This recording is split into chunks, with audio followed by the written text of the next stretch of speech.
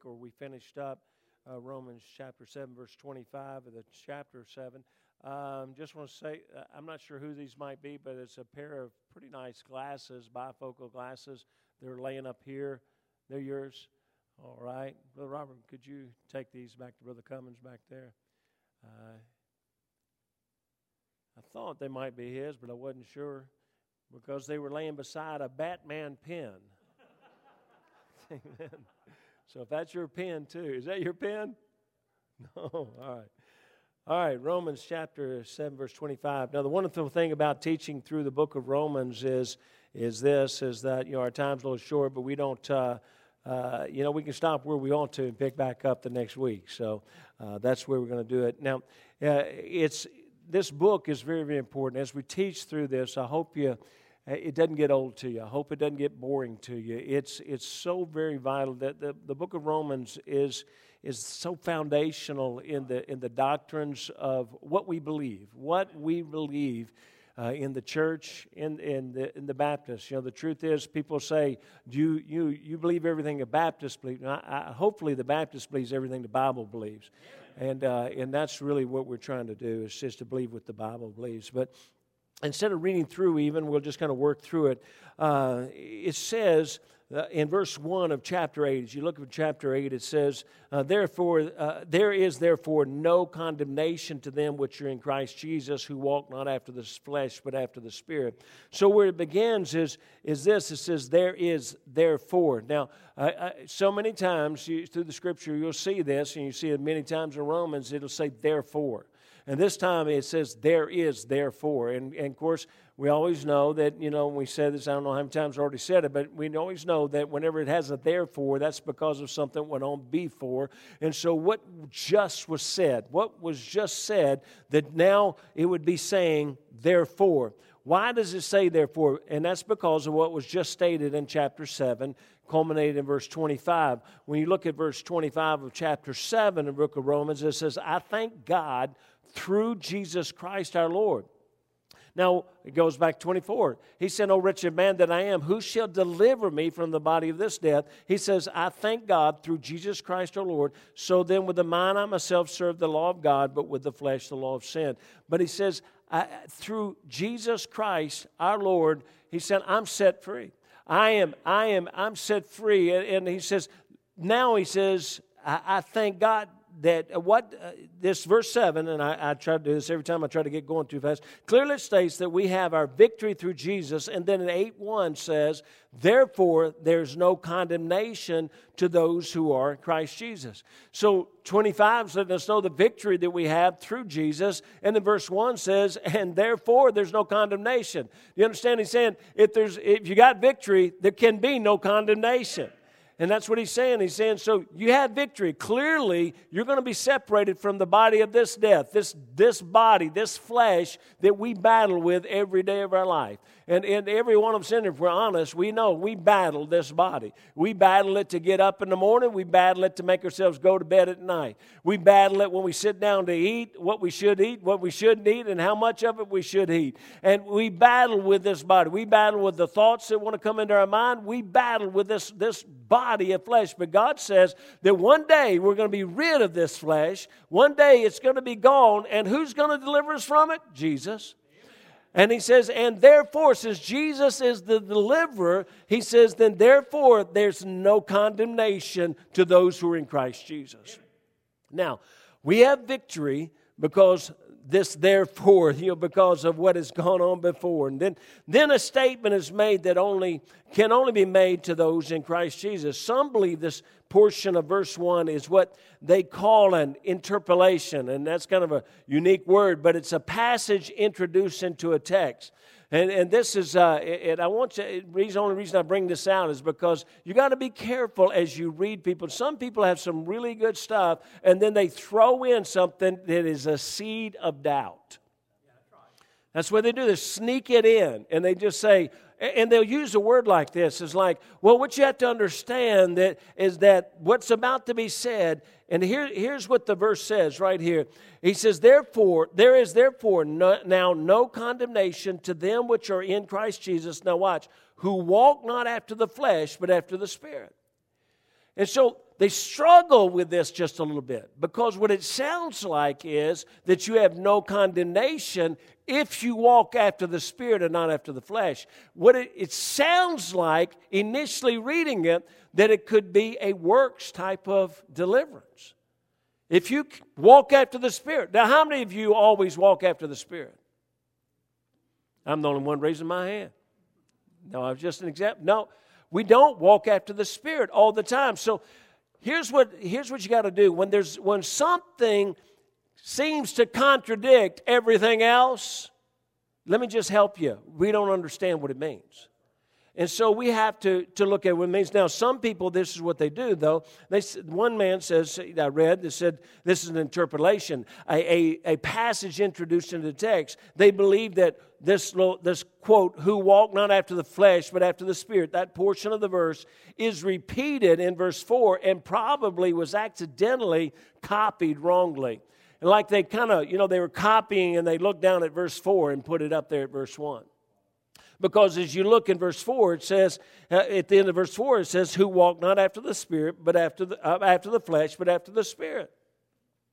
Now, it says, you say, well, it does say the exact same thing twice. Do you understand that God says many things twice? He says and repeats many things that He's trying to get across to us. Now, so what do people think? Why do people think this way? Simply, they struggle with what the Bible appears to say, and therefore the easiest solution is that the Bible has been given to us in error.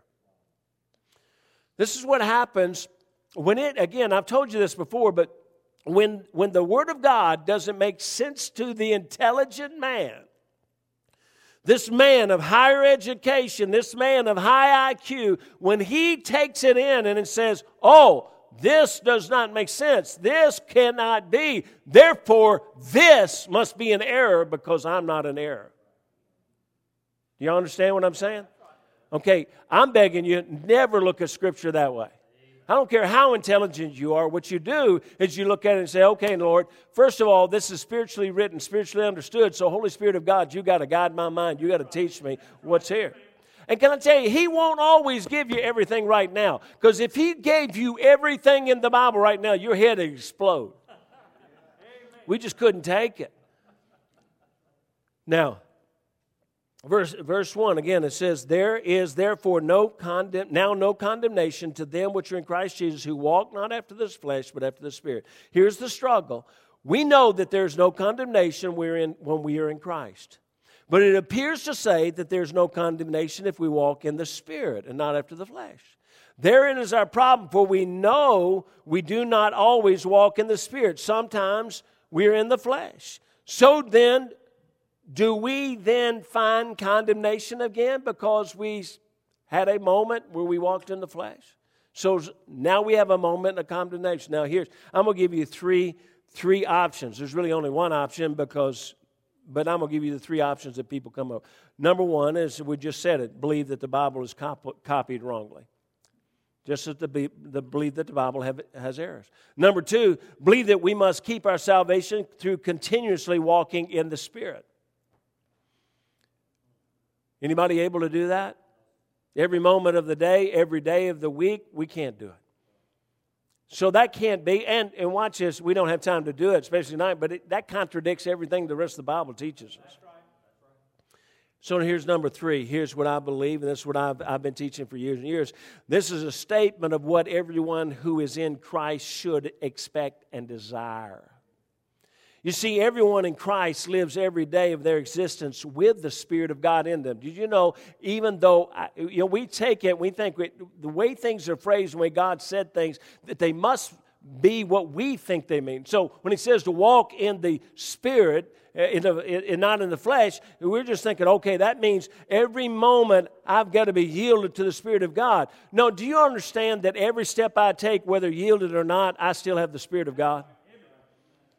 Because I'm saved. Amen? And if you're saved right now, the Holy Spirit of God's in you. That's right.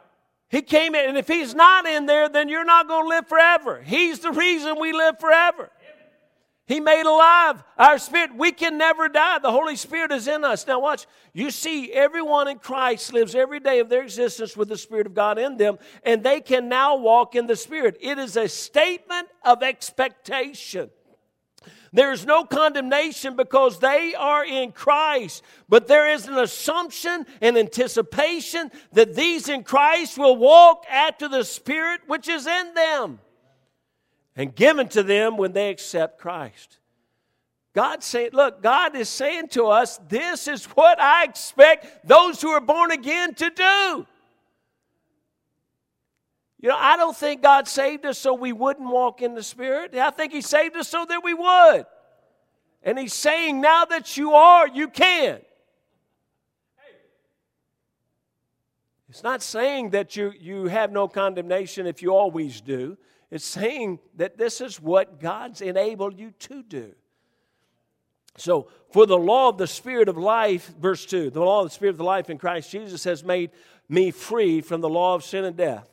All right, now that's like, okay, for the law of the Spirit of life in Christ Jesus hath made me free from the law of sin and death.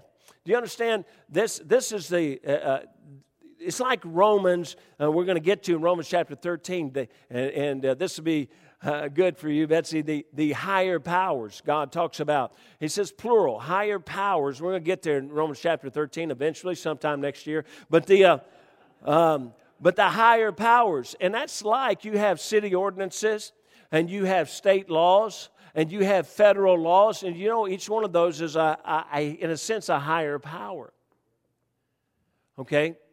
Now, you got laws, and I'm going to do this because, our time's short, but hopefully you'll be able to understand this. And Brother Hopper, can you help me? Okay. Brother Hopper, here, I want you to come out here and stand right here. Here you go. Right there. You're not too old to do that, are you? All right, okay. All right. Now, anybody here heard of the law of gravity? You have heard of that one? Okay, millennials, have you heard of law of gravity? Okay. All right. Would you drop that book?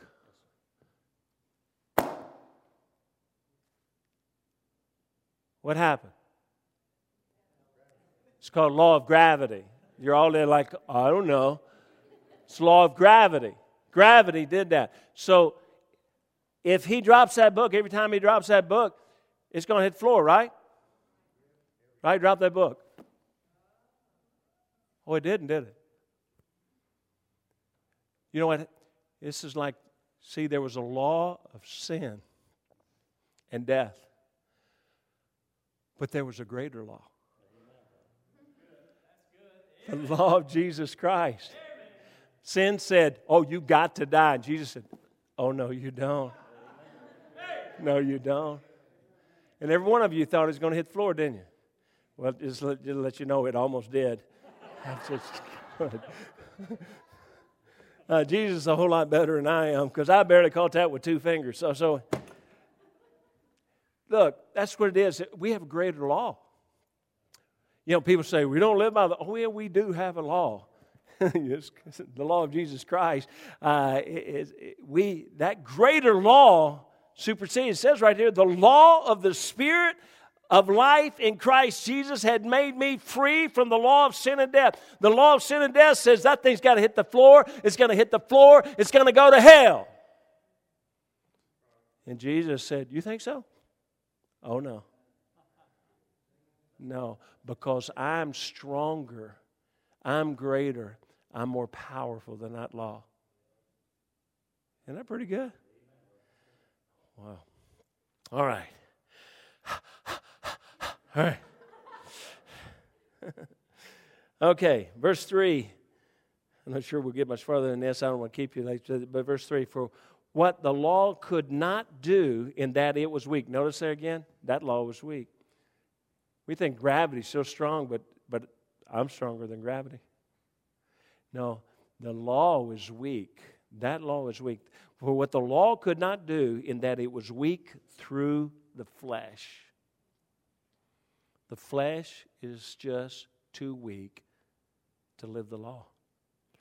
God sending His own Son in the likeness of sinful flesh. God sent His own Son in the flesh of man. It's the incarnation. God in the flesh. God sending His own Son in the likeness of sinful flesh, and for sin condemned sin in the flesh. Notice what it's saying. See, we see the flesh is so weak, but Jesus in the flesh. Now, the difference in Jesus' flesh, Jesus didn't carry the Adam with him. All right, so but He in that flesh, Jesus came and Jesus condemned the flesh. Jesus, for 33 and a half years, walked on this earth. I don't care what movies tell you different, what people say different. He never said a bad word. He never had a bad thought. He never committed a bad action. He did not sin. Never, ever. You say, how do you know that? Because if Jesus sinned, listen to me, He had to die and pay for His own sin. Because the wages of sin is death. He didn't sin. He couldn't sin. He could not sin because He couldn't pay for your sin and my sin if He had to pay for His own sin. He condemned sin. He brought judgment to sin. He said, sin, I'm going to show you I am greater. I am stronger. I'll overcome you. Death thought they had Him, but they couldn't have Him. The flesh is weak, and therefore the law was incapable of bringing the salvation. God sent His Son to condemn, to bring judgment to the flesh. He came in the flesh to bring condemnation to the flesh. He's wanted to let us know, look, that flesh can be mortified. That means that flesh can be put to death. That's why Paul said, I die daily. You know why? It's an amazing thing. But we are resurrected in a bad way every day. Every day, we got to kill this old flesh again. Every day, I got to stop once more and say, Lord, please help me. I'm sorry. That wicked, rotten flesh is coming up again. And those thoughts, those attitudes, it can come like that. You can be having such a good day. You really can. It can be just such a great day. Everything's going well and everything's going good. Your wife's happy. And it's amazing how fast that can change.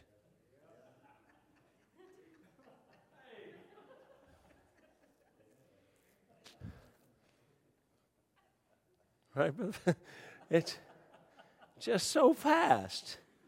I didn't even hardly say anything. All right. Yeah. All right, I'm gonna give you one more verse and I'll stop here. And he says that the righteousness of the law might be fulfilled in us. Now look at this. So much talk about the law. The law's been done away with. No, wait a minute. The righteousness of the law will be fulfilled in us. How's it going to be fulfilled if it's done away? It's not done away. It's just now as a child of God, we have the ability, the capability to finally fulfill, to live, to do what the flesh could not do, because it's not the flesh that's doing it, it's the Spirit of God. The Holy Spirit of God can do in us what we cannot do without Him. Jesus lived a perfect, sinless life. He condemned sin in the flesh, that the righteousness of the law might be fulfilled in us. And again, it is fulfilled in all of us. Now watch what it says now. Who walk after the Spirit of God. Whether we are yielded to the Spirit or not, we still have the Spirit of God in us. Now, I believe, of course, this passage is all through it, and we'll get to it more, but it's got a dual meaning. It's talking about often that those in the flesh as in lost, and those in the Spirit that are saved. But you can't get away from the truth also of those who have the Spirit but are living in the flesh.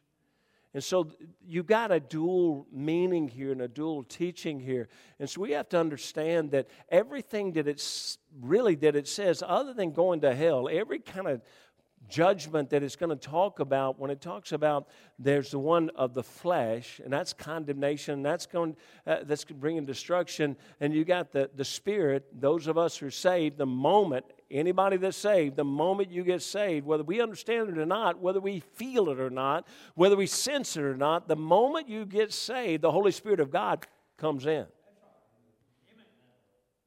That's the way it is. He comes in. We are the temple of the Holy Spirit. But now we have to also understand that when we take that temple and we desecrate it. And that's why, again, it's so puzzling to me, and I'm going to get a little bit off here and I'll stop, but it's so puzzling to me how come we're so willing to do so much damage to the temple and excuse it. Because, well, it doesn't say thou shalt not, or that's Old Testament. No, it's New Testament that we're the temple of the Holy Spirit. And the Old Testament, just like it pictures the sacrifices, the Old Testament pictures the sacrifices of Jesus Christ. The temple in the Old Testament and everything about it pictures this temple right here. And that means you don't desecrate it. And I don't have time to get into it tonight, but there's a lot of ways you can desecrate it. A lot of ways to desecrate the temple. We'll talk about that someday when you're really ready for that, and the three of you that want to hear it.